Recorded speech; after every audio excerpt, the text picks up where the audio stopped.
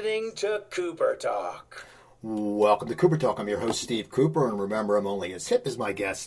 And I got to tell you something, people. My guest today, I actually saw him. We know him from the band Blondie, but he's done so much more. And I saw him perform in Anaheim when I lived in L.A. like 10 or 12 years ago. And then I saw him the summer before last when we could go to concerts. I saw him in Camden because I live in New Jersey now. I saw him at the BB&T, and he's an amazing guy, and he has a lot of interesting stories, I'm sure. My guest is Clem Burke. How you doing, Clem?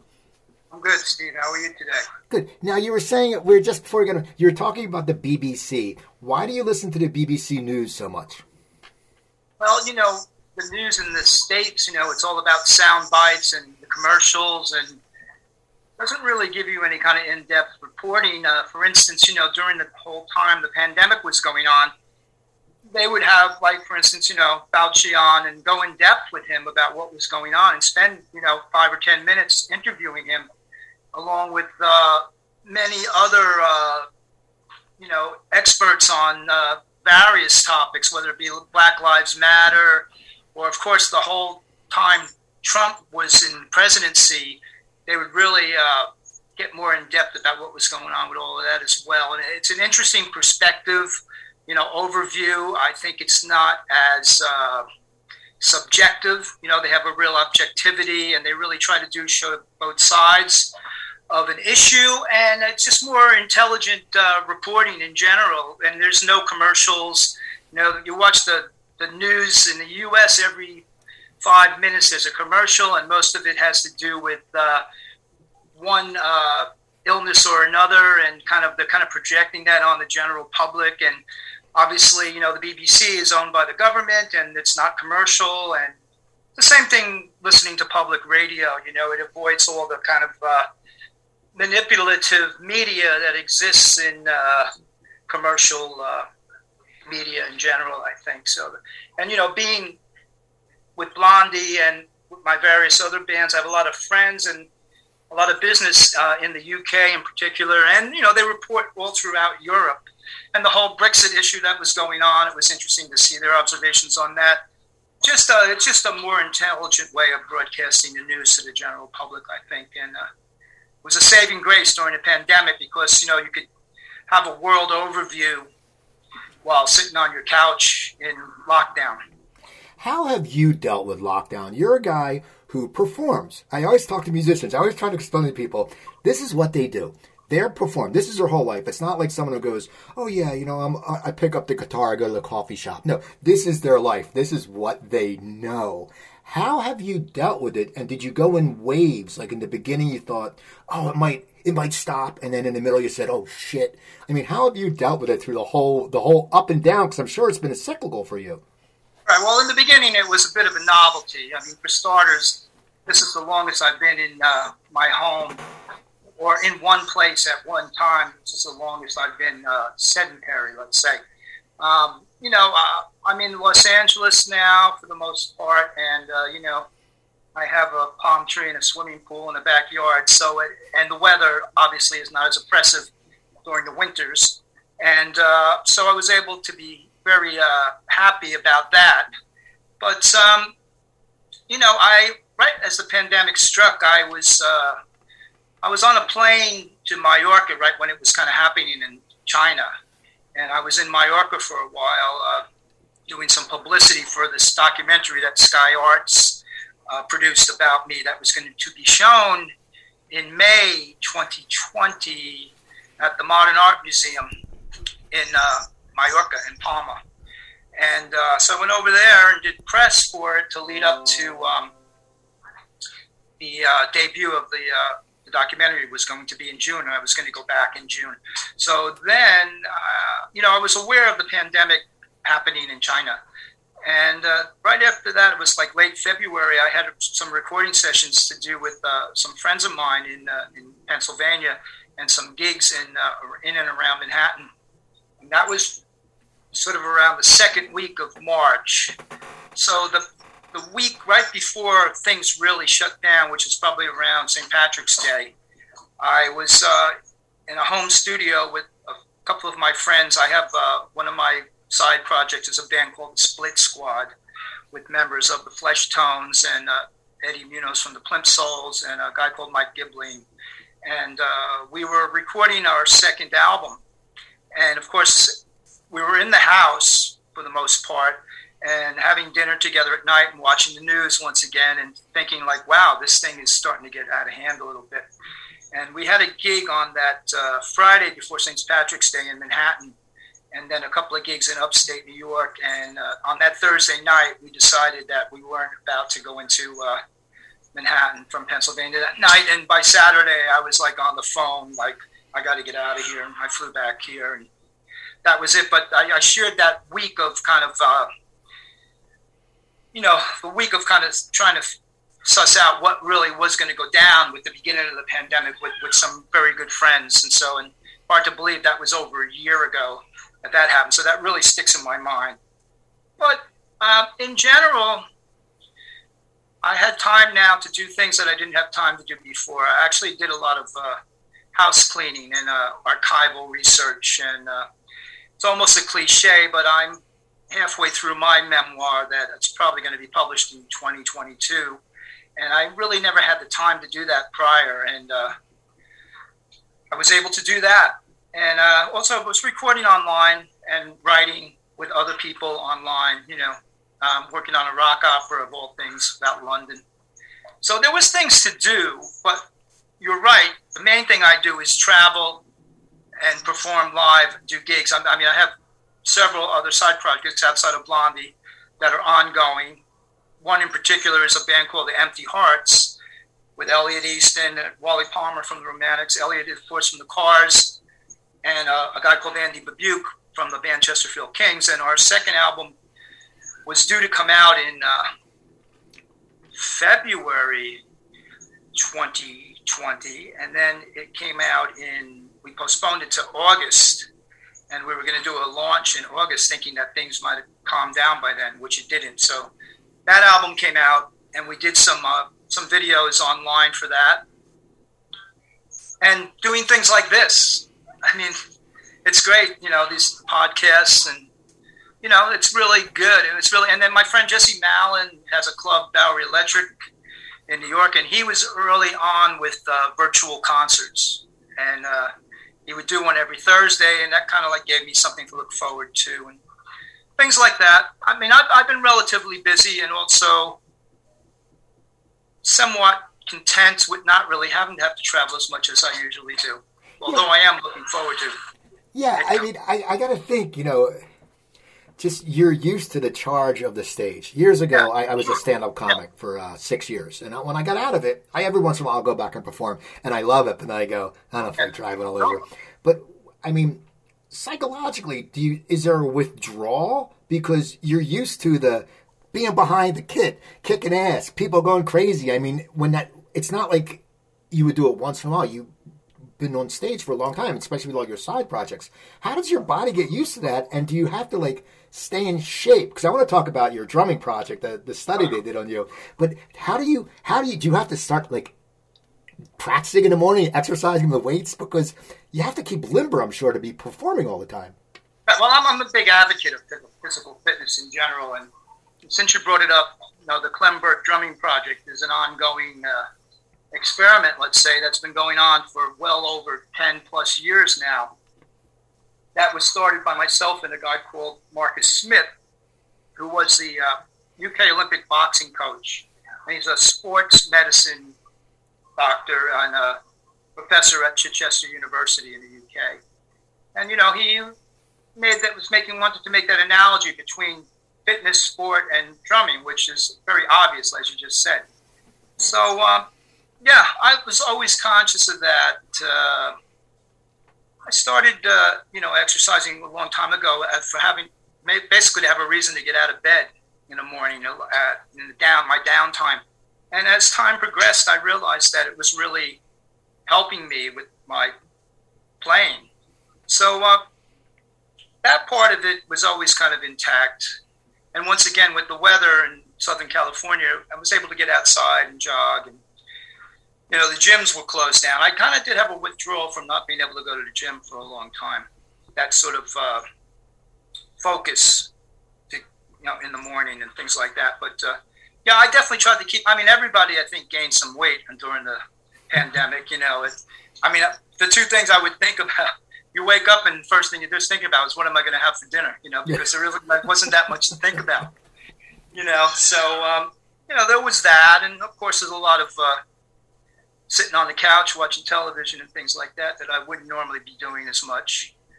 But in my mind's eye, I was always kind of aware that I had to kind of try to keep it together. If we're just about to do a gig with Blondie in June, it looks like we have a film.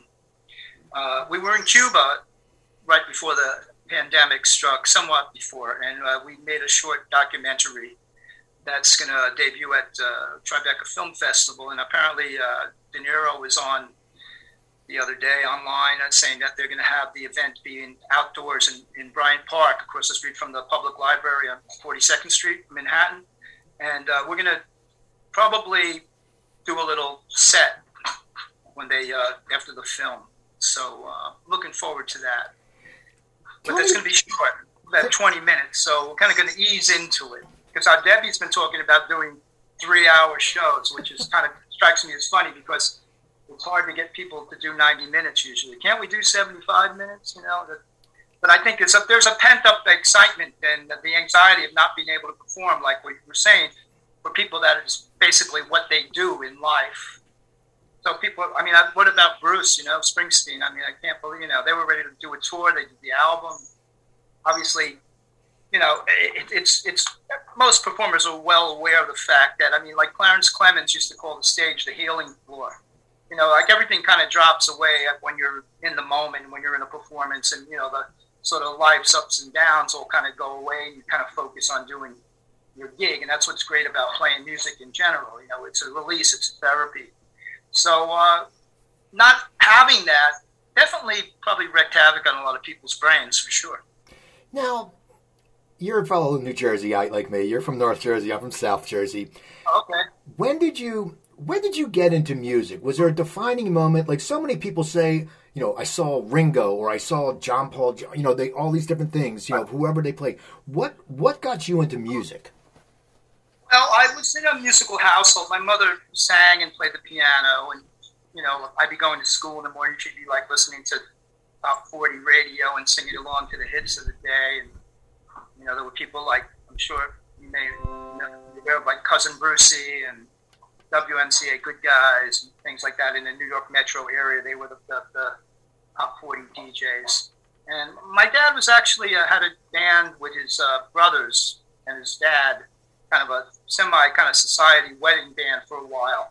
Not when we were a family, but as when he was younger. And so he was he was a drummer. There was things like that, just in my DNA, I suppose. But everyone in my generation cites the same thing. The Beatles on Ed Sullivan. That was the next day the world changed for kids. Everybody talking about it at school. And then the other thing that was really kind of momentous for me was the film The Kids Are All Right, the Who movie that my friend Jeff Stein directed. I distinctly remember being in grammar school and seeing The Who on Smothers Brothers, and then the next day, that really kind of set me off on, my journey somewhat as well. But really, the Four Seasons and the Beatles, we used to have fights in the schoolyard. Some people would be Four Seasons fans, especially in Jersey. Four Seasons versus the Beatles. Then there was a lot of sort of my older cousins who were kind of like rockers, greasers. They kind of really didn't like the Beatles. Like they kind of liked, they liked the Four Seasons, or they liked Gene Vincent or things like that. So, that set the stage for me. The music of the early '60s, really. Do you ever run into people you knew back then that you were playing music with, and they go, "Holy crap! You always said you wanted to play music, and now you're in the Rock and Roll Hall of Fame. You've toured." Like, do people sit there? Did they go? Did they expect it? Like now, did they go? Because you always hear this, probably like, we knew that Clem Burke would make it big someday. But did you run into people that have told you stories about seeing you when you were starting out? Once in a while, I get online messages from people that saw me play with my band. Because really, once the Beatles hit, I mean, from the time I was 12 years old, I was like focused on playing music, and I'm really good friends with 2 or 3 of the people from the band I had in high school in my junior and senior years of high school. And actually, I've got a Zoom call set up with them coming up on Friday. And, we've remained friends. And the thing for me that really helped was the scene that was going on in Lower Manhattan. Prior to CBGB, there was a club called Club 82 where they would have bands on a Wednesday night. And I would kind of hang out there. And that's where the New York Dolls would play. We're behind me right now. My heroes. And also other sort of, it was kind of like the glam rock, glitter rock scene that was going on, which I kind of like was focused on. I really liked David Bowie a lot. David Bowie kind of informed, after the Beatles, it was David Bowie for me as far as connecting the dots as to really what I wanted to do. And with Blondie as well, with Bowie, we always admired his kind of chameleon outlook on his music. He would always be changing. You never knew what to expect from him. He would change genres. And in 1972, when I was a kid, I went to Carnegie Hall to see the Ziggy Stardust and Spiders from Mars concert, and that was kind of life-changing for me as well. And after that, I was on a mission to find my Bowie or my Jagger or my Jim Morrison. And I've said this many times before, I found that person in Debbie Harry. How did you guys actually meet? I mean, you said you hung out at one bar. I've talked to different people. I talked to Richard Lloyd from television. You talked about when the whole scene was starting. And, you think about it now, and CBGB is gone, and all these places, Max, they're all gone. But you think about then, at one time, there was no scene. And to people like me, I'm 57. That's fascinating to me because we think about this music we love, and it wasn't there. I mean, how did you get involved in that scene, which you were pretty much on the forefront of? Right. Well, I had a band called Sweet Revenge, which was kind of like a glam rock band, or influenced by people like Bowie, Mott the Hoople, Mark Bolan. And it was really the first band of that I was in where we were doing mostly original material. And the club that I was talking about, Club 82, the band that I was in, Sweet Revenge, we managed to get a gig at Club 82. And it's where Debbie and her partner Chris had a band called the Stilettos, and they would perform there. And also Wayne County would play there, and a lot of other bands, a band called Teenage Lust. And I was hanging around that scene, and I was a big admirer and fan of the New York Dolls, and kind of would go to New York Dolls shows as often as I could, and just kind of assimilated myself into that scene somewhat. And then there was actually an ad in the Village Voice back in the days of pre-internet, obviously, the back of the help wanted section, would have if you're looking for an apartment, or if you're looking for a used car or an instrument, or members of a band. So, I would peruse the back pages of the Village Voice, and there was an ad that Debbie Harry and Chris Stein had placed looking for a drummer. And I had already knew that it was them when I spoke to them on the telephone, and I was aware of what was happening on the whole kind of evolution of the New York, for a better word, lack of a better word, underground music scene in New York, which kind of started at, as I said, Club 82 and Mercer Arts Center, which was a little bit before my time, where the New York Dolls would play. And interestingly enough, Club 82 was 82 East 4th Street, which is basically directly around the corner, one block west of CBGB. So it's almost like all the sort of glam rockers kind of cut their hair and took their platform shoes off and put their sneakers on and walked a block west and wound up at CBGB, So it was connected. What was did you guys feel energy when you first started playing together? Because, any band that stays along for a long time and hits certain levels, there has to be a good chemistry. But when you walk in and, people don't understand now, you can go on the internet and you can see someone talking. You can go, oh, that person looks like a jerk. I don't want to audition for him. But then, as you said, you didn't know. You just pick up the paper and you go, oh, this. So when you walked in, when you first, how long till you guys knew that there was a good synergy? Like you just said, these are the right pieces.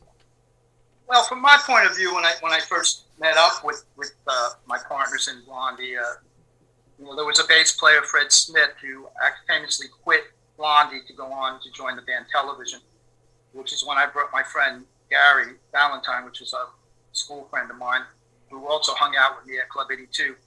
I brought him into the fold with Blondie. But I think we all kind of picked up our initial meetings. Obviously, I was impressed with Debbie's charisma, with her star quality, let's say, and her sort of innocence at the same time. And I was looking for people that were creative and, writing and doing their own original material, along with cover songs, a common aesthetic. And I think when they met me, I always say famously, they liked my shoes. Because it is kind of a grab bag of, there's a bit of apprehension, because you said you don't really know who this person is or what they look like until they show up on your doorstep, let's say, for an interview or for an audition or whatever.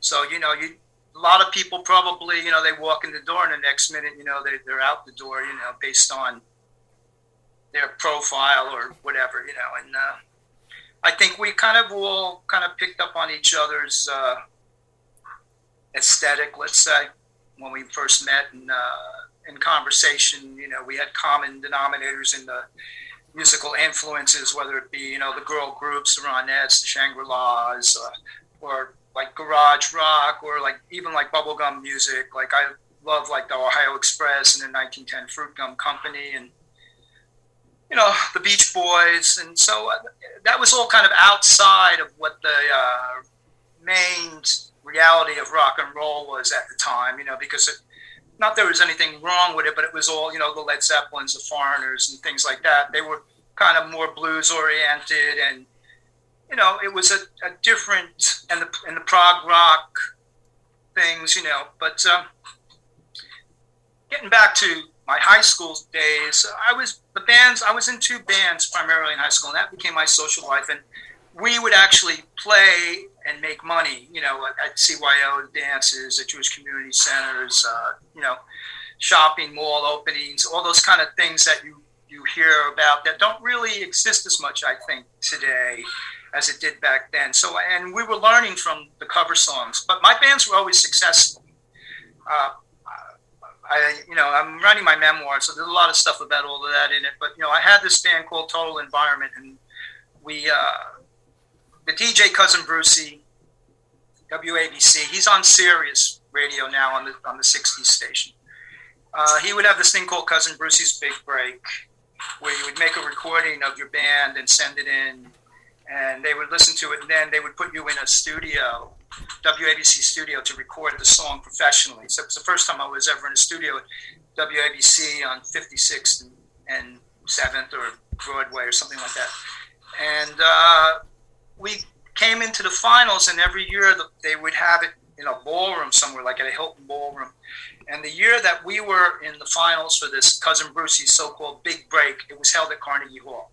So I was 14 years old and playing at Carnegie Hall. So, and so I was like, is it going to be downhill from here? I've already played at Carnegie Hall, But so there was always kind of that thing in back of my mind that maybe I could be a success at doing this. So, and like I said, my bands were always kind of we earned money, $100, per man on, when you're 14 years old at a dance or something.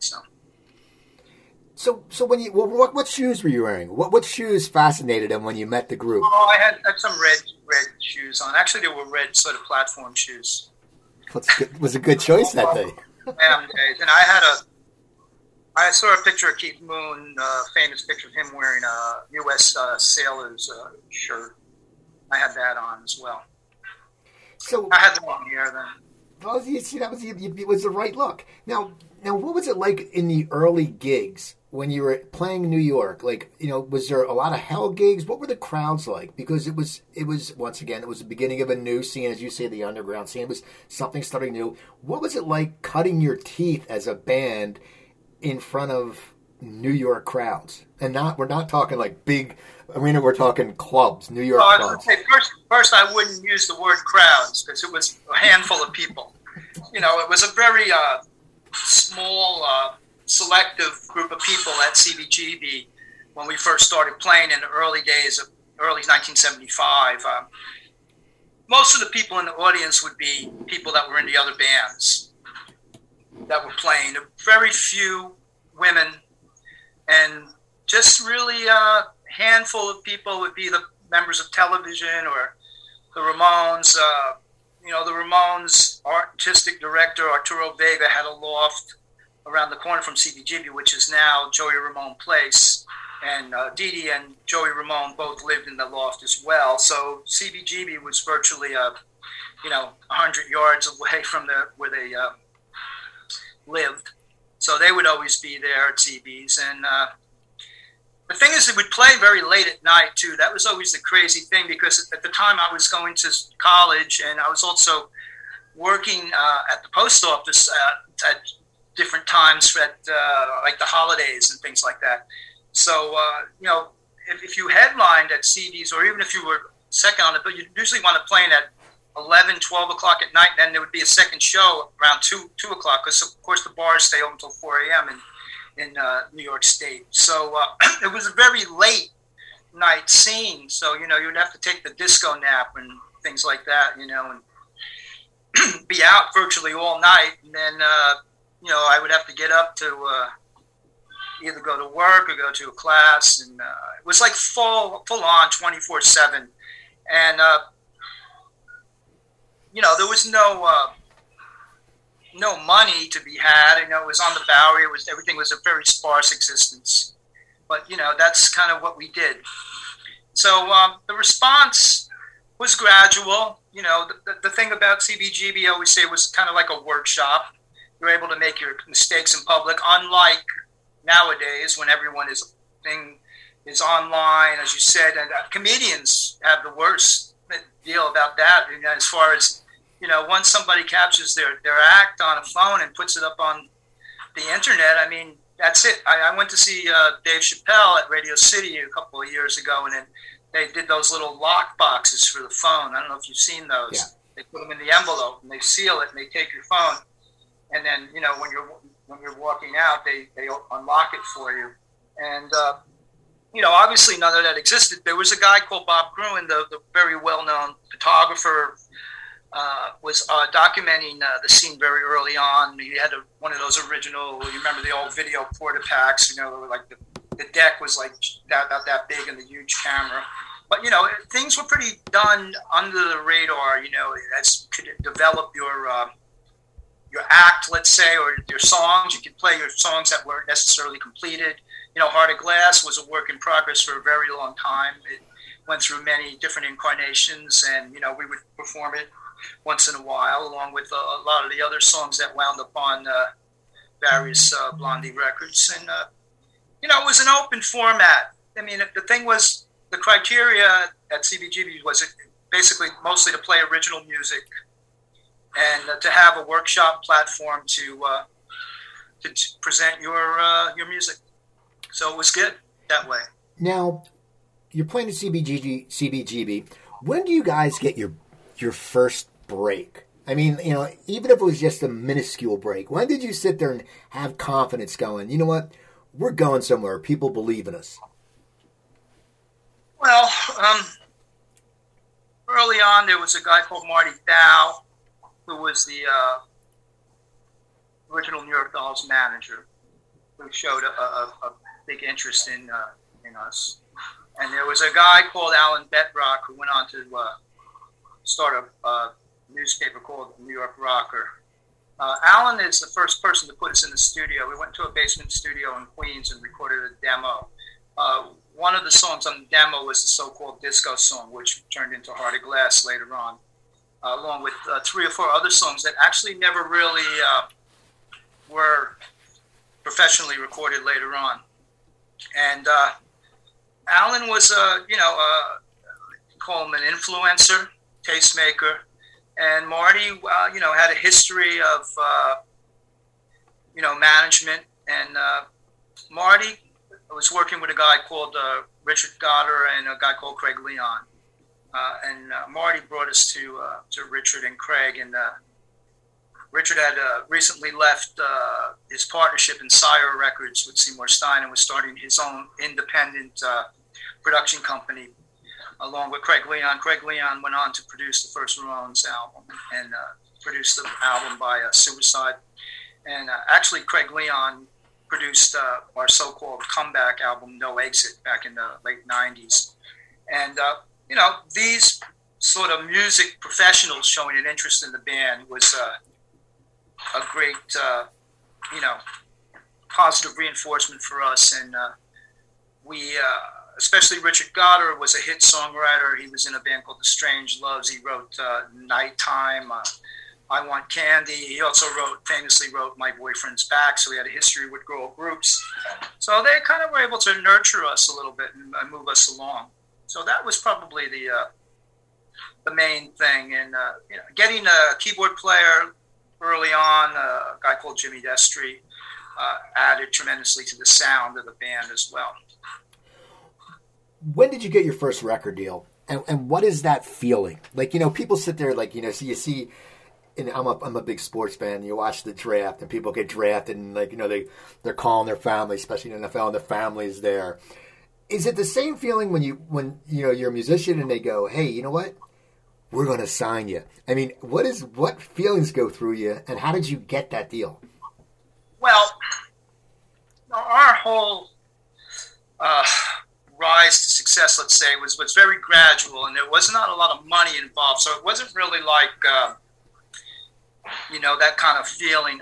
We had wound up getting a deal for a 45, a song called Ex-Offender, with a label called Private Stock that we came to via Richard Goddard's production deal. So we were signed to a production deal with Richard. And we recorded this 45, and I always remember, to this day, people always ask, what was it like the first time you heard your song on the radio? For me, it was the first time I heard the song played on the jukebox at CBGB. You'd be in the club, and there was only a few records by local acts on that jukebox, Patti Smith and maybe the Ramones' first single, and a song called Little Johnny Jewel that television released independently. And then the rest of the jukebox would be things like the MC5 or the Stooges or Question Mark and the Mysterians. So to be in the club and to hear that song come over the speakers of the jukebox, and the fact that someone actually went in and put their 25 cents in the jukebox to play it was really exciting for me. And so the sort of grassroots success of the single led to a deal to make an album with Private Stock, in which we were paid an advance of $5,000. I was just looking through some of my old contracts, because with my memoir, I'm planning on incorporating a lot of my archival stuff and things that people haven't seen before. And I remember our lawyer later on had a contract framed on his wall in his office with Jimi Hendrix. Had signed a contract for not $5,000, for $1, right? So, but that's kind of how the way these things go. And I don't know if artists or kids today can appreciate that. You kind of got to jump into the fire. You have to have a leap of faith. And I think Keith Richards once said it was the price of an education, to kind of basically get ripped off, or not to say we were completely ripped off, but, everything was on a very low scale. Wasn't a lot of money involved. And when we made that first album, the biggest thing for us was we got invited on the tour. There was artist Iggy Pop had a record called The Idiot that was produced by David Bowie, and they were doing a national tour in the U.S., and we were invited to be the opening act. So that kind of really cemented the idea that we could go out and do a national tour. And not only that, we were kind of being represented by or presented by David and Iggy, like we kind of got their seal of approval like really early on. This is in 77. So that was really major for us. So that national tour, the album wasn't any big success, but it set us on the path to keep going. As a drummer, do you feel the difference of playing, let's say, as you said, in front of a few people, musicians, and then you get on that tour, you're playing in front of a bigger crowd. Do you feed off that energy, or are you in a zone that, you're pretty much in once you get behind the kit? No, I definitely feed off the energy of the crowd, especially, in a packed club, for sure you feed off of it. But for me, people always say, which do you prefer, the smaller gig? The bigger the better. If you're playing to 50,000 people at a festival, or 100,000 people is probably the most we ever played to with Blondie, you definitely get swept up in the energy of the crowd. But it's also, you have to kind of put yourself back into the mindset of when you were playing in that club, or because expecting to try to reach all these people is a very, difficult thing in a lot of ways. But when you see, it's a give and take, the response from the audience fuels any performer, I think. If you're a comedian, you tell a joke and you get a big laugh, that probably, gets you vibed up to carry on with your act, or, anything, when a ball player hits a home run and every standing ovations and all that, all kind of spurs you on. And yeah, of course, that's what people feed off of, for sure, in a live performance. So as Blondie's getting bigger, and you're getting bigger, and then you get huge, how does it affect your life as an individual and also as a band? Because things change a lot different. You're going from being in a van into being in a bus. It's like, okay, if we were bitching at each other in the band, I can sit on that end of the bus. At what point did you start getting, in your eyes, really big? Well, the success of Blondie was our downfall at the same time. It was a double-edged sword, because in some ways maybe we didn't have to try as hard, or we gave ourselves a little more time to do things, and it was less work intensive. And you don't get especially back then, you don't really get a playbook, let's say, or you don't get a manual with how to deal with your success. So it affects people in different ways. And we did a tremendous amount of work prior to our real success. So I think some of the people in the band felt as though, they could take a little bit of a break from the intensive work ethic we had early on. And, then you earn some money and you don't have to really necessarily do a gig or whatever to worry about paying the rent, let's say, or pay the mortgage. So, we had a slow rise to success, but then we kind of, we took a break after we recorded the album Auto American, which had tremendous success with Rapture and Tide is High, but we didn't tour behind it. And I think that was a part of our downfall.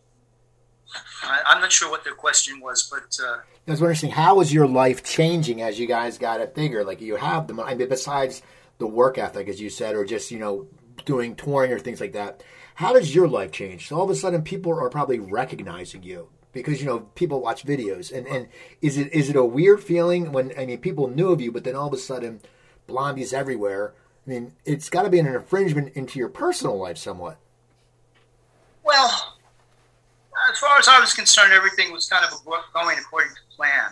I was kind of in my focus was on being a success in the music business. So I really didn't mind those things. Of course, the emphasis on the whole notoriety was kind of shifted a bit to Debbie, obviously, being this glamorous woman, being something very kind of different at the time. And although, standard practices, whether it be Mick Jagger or Brian Ferry or whatever, the singer is always going to stand out in the media. So some people kind of resented that within the band. I always kind of thought that, in a way, I kind of feel like I discovered, Debbie Harry in a way, because, when we got together, the three of us who remain in the band today, Chris, Debbie, and myself, are kind of the nucleus of the band. And yeah, I thought she was amazing as the front person, and she deserved the notoriety and the success that she got, along with the rest of the band got as well. None of that stuff really bugged me particularly. I mean, we were all living in Manhattan. It was a kind of a close community. I mean, you got a better, seat at a restaurant and things like that, which was like, was all good. It was fun. But, the success came a lot sooner than the actual economic rewards. I mean, I think anybody kind of knows that. You get successful, but you're not necessarily breaking in like tons of money because the pipelines and the debt. I mean, we signed with the big change was we went from the company called Private Stock to a company called Chrysalis Records, who signed us for the.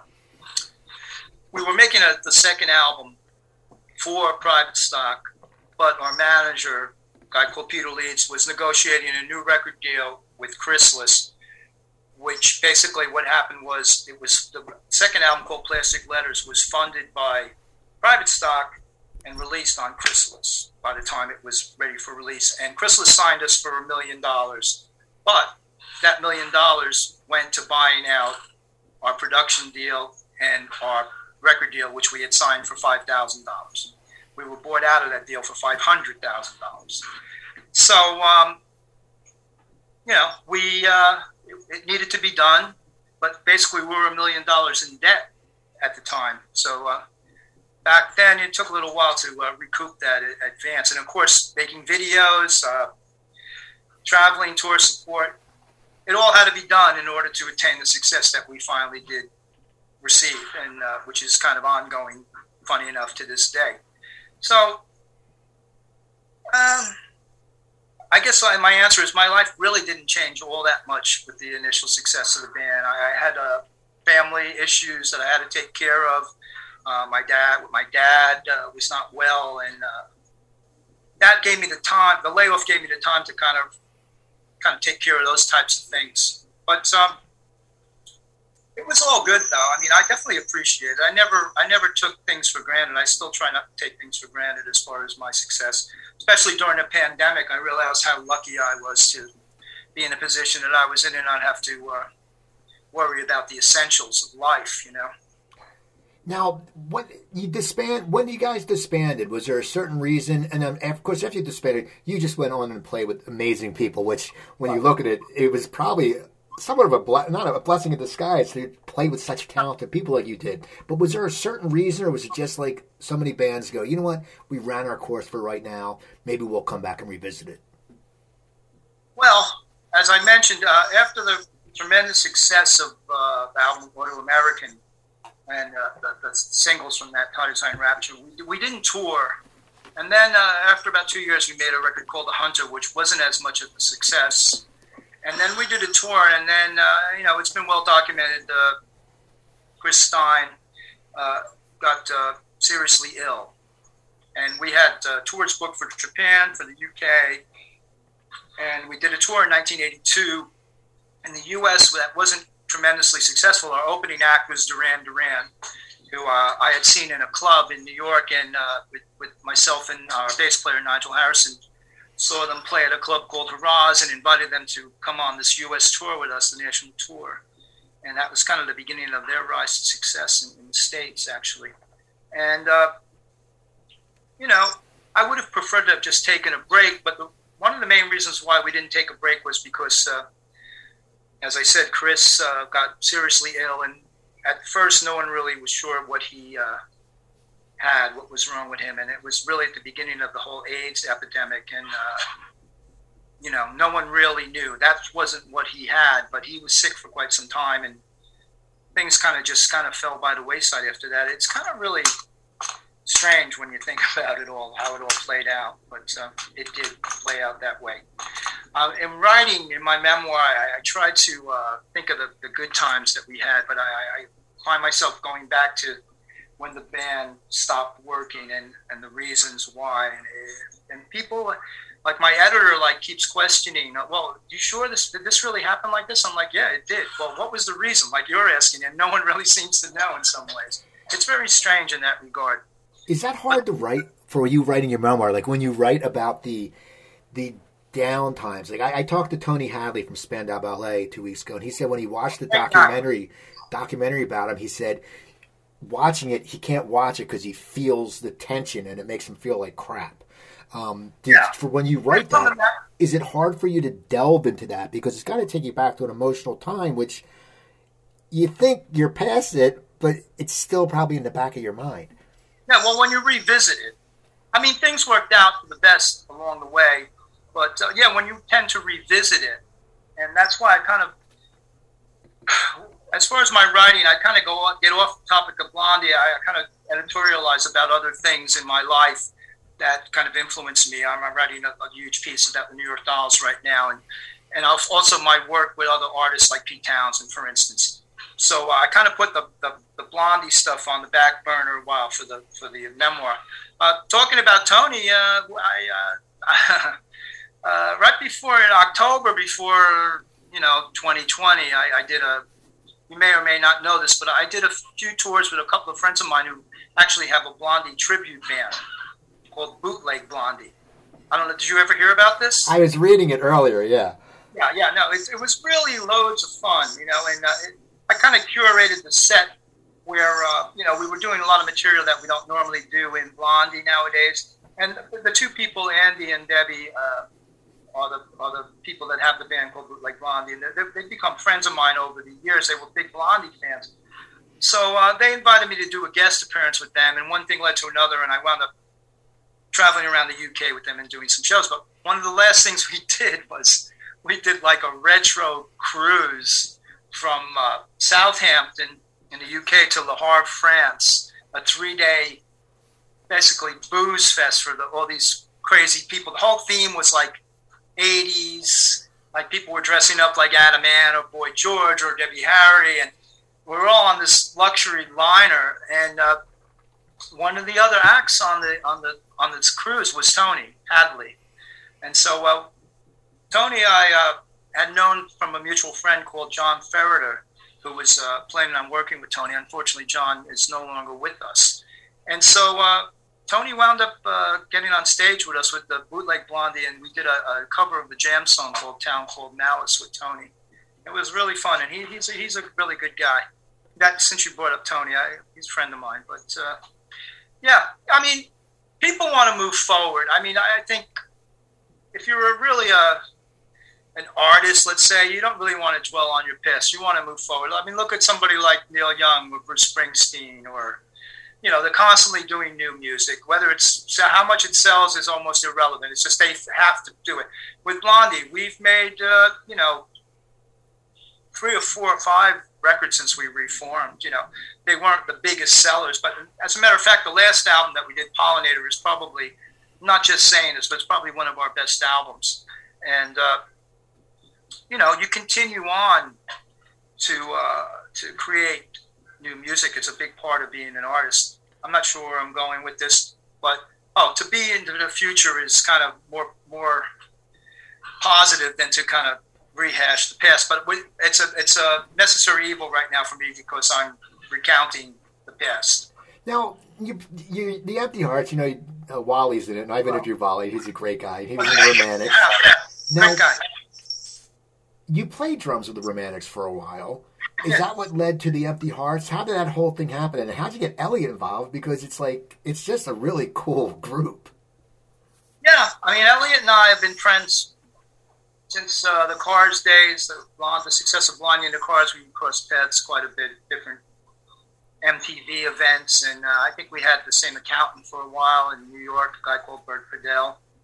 And Elliot and I tried to start a group a while ago with the late Doug Feiger from the Knack. And Elliot and I always planned on trying to do a project, a band together. And Andy Babuke was basically the main prime mover of getting the four of us together because Andy was a mutual friend of all of ours. Andy famously put together the book called Beatles Gear, the coffee table book. He's also done the Rolling Stones gear. He's done a book about Bigsby, Bigsby Tremolo, the creator of that. And Andy worked in a guitar shop in Rochester, New York that we all would pass through if we were in Rochester. And he now has his own guitar shop called Fab Gear outside of Rochester. And he kind of made the phone calls. And, of course, I was friends with Wally from my years with the Romantics. I was friends with Elliot. And Andy was a friend. So it kind of was a natural progression for us to get together. But we were hoping to play a lot more. The ironic thing is we were created to really go out and be a live band and play a heck of a lot. And for one reason or another, we haven't been able to do that. And, we toured, we have played, but not to the extent that we originally envisioned it. But the Empty Hearts are ongoing. One of the reasons I'm happy to do your show and to do various podcasts is to let people know about the Empty Hearts. We have 2 records. The last one came out in August on Wicked Cool, Stephen Van Zandt's record label, produced by Ed Stasium, who's also like the 5th member of Empty Hearts. And there's a guest appearance by Ringo Starr on it, on drums. I play tambourine along with Ringo on drums on one track. And that's kind of how it came together. We kind of wanted to let all the sort of inhibitions and the baggage of being in the music business for as long as we all have been kind of drop away and kind of get back to that sort of what it was like to start a band back when, like at school, when friends got together and started playing music together. So we kind of tried to have that as kind of be our muse as we went along. And it's been, as far as creating the music, it's been very successful. There's a real chemistry, and we all have a lot of similar tastes in music, so it kind of all works.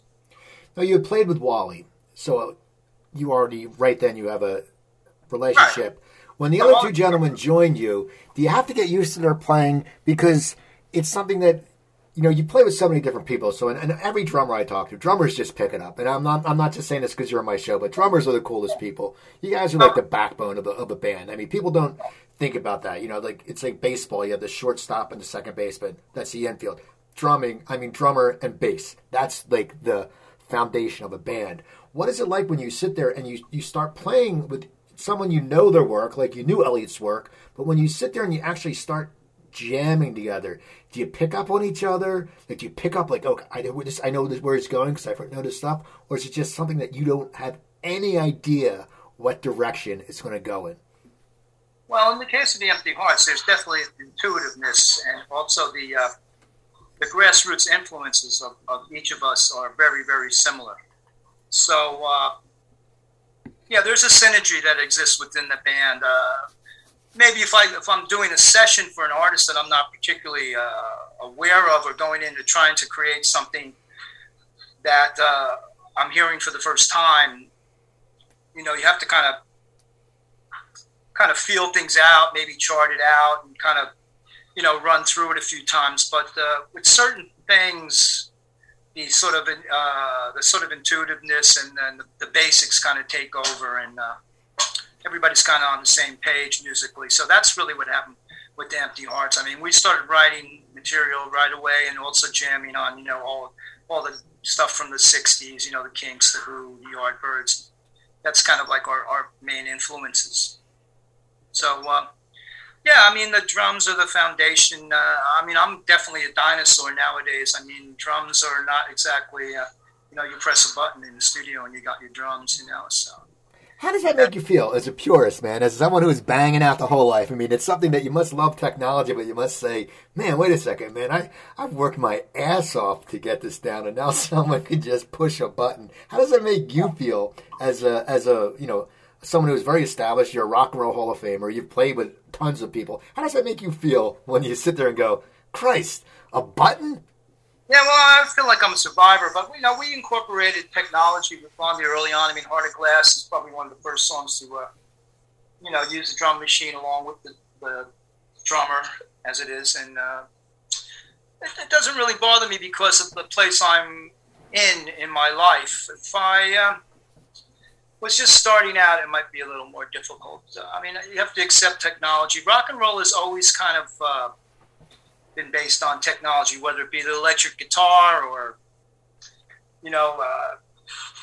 advancements in amplification, or it's just kind of ongoing. It's kind of have to accept the technology as you move along in your career. I find myself being invited to sessions where people want to have live drums. So I'm fortunate in that way. And of course, my forte is the live performance. I think that's the one thing that you can't really, replicate in any other way. That the whole sort of, which is what's so strange about the pandemic, shutting down live performance and so many small independent music venues closing is sort of a big problem as well for new acts, and hoping that everything is going to kind of get back to semi-normal sooner than later. But I think I feel like I'm a survivor in general, of the music business. I was lucky enough to be in a band that was a massive success and did earn a good bit of money along the way. It enables me to kind of go off and do other things in my musical life. So I feel fortunate that way. Is it hard for you to transition from when you're playing with the Empty Hearts, and I know you also play with the International Swingers, and you play with different bands and you play with these groups, and then you go back to Blondie?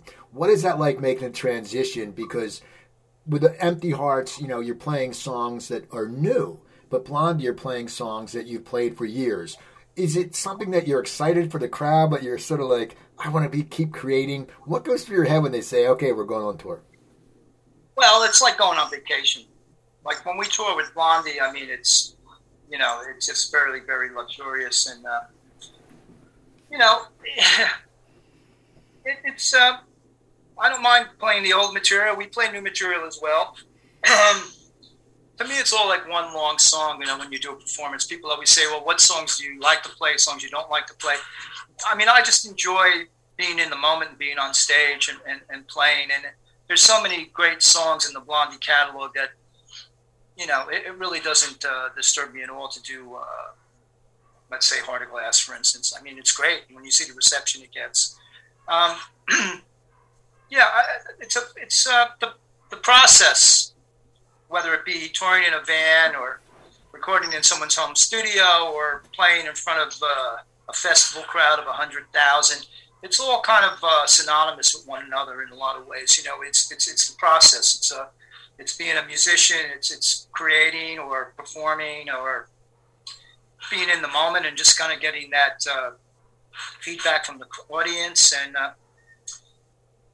the process is the most important thing, I think. If you stop doing it, then you're kind of like out of luck, which is one of my trepidations about, not doing it for this past year on the level that I normally do. One final question. Okay. What made you decide to write your memoirs? I'm sure people came up to you in the past. Was it the pandemic that finally put you in gear to do it? And I'm sure you've been approached before. What made you sit there now and say, you know what? I'm getting this shit done, and I'm going to take my time. And writing is a hard process. People don't understand when you're soul searching, when you're looking at yourself, who's the biggest critic of ourselves. So when you write, you're probably like, oh, wait a second, this sucks. Wait, or then, I mean, what made you decide to do it? Well, things like this, for instance, over the years, if I was doing an interview, inevitably 9 out of 10 times, someone like you would say, you really ought to do a book. You really got a lot of history there, and you've worked with a lot of different people, and the success that you've had with Blondie and the backstory to all these things in conjunction with everything that happened in New York in the mid-'70s. And I had offers in the past. There was a guy in the UK called Chris Charlesworth who used to be the editor at the music press, the newspaper Melody Maker, which no longer exists. He's written several books about The Who, and he was an editor at a company called Omnibus in the UK who does a lot of music books. And he approached me early on, and a few other people did as well. And I was writing bits and pieces along the way, and I have diaries and things like that.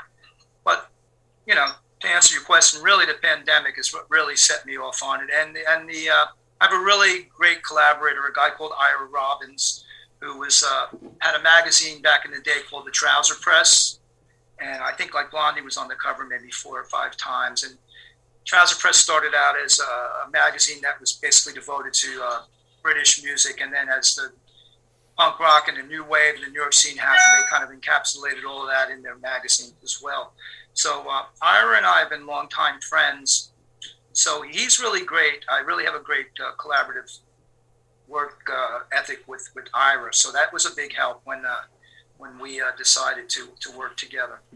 So yeah, that was really it. People asking me about doing it for a long time, and I really want to, have it be to include a lot of the archival stuff as well, so that things that people haven't seen, old photos and things like that. So it definitely kept me occupied. I mean, you could sit down at the computer, 5 or 6 hours go by, you don't even realize that you've been writing that long. It's great, but then you kind of feel kind of energized, but also said that the whole nostalgic aspect of it kind of feel like you're in a different place and time in a way. You're kind of out of your body for the moment. You're reminiscing and thinking back to these things that happen along the way, and of course it inevitably going to be subjective. It's the way you saw it, the way it happened for you, and it's interesting. It's interesting, but I'm getting a lot of positive feedback, so we'll see. I hope to have it done by September. Do you have a title? Because I think that's usually the hardest part. Did you come up with a title? The title is called The Other Side of the Dream. Okay. And so my life in and out of Blondie. The other side of the dream, it's like the reality of what I wanted to have happened, but it was a dream at one time, and all the things that happened to me, and whether it be playing in front of live audiences, getting that record deal, being on television, being on the radio, being in the media, being able to make a living doing what I love to do. All those things happened.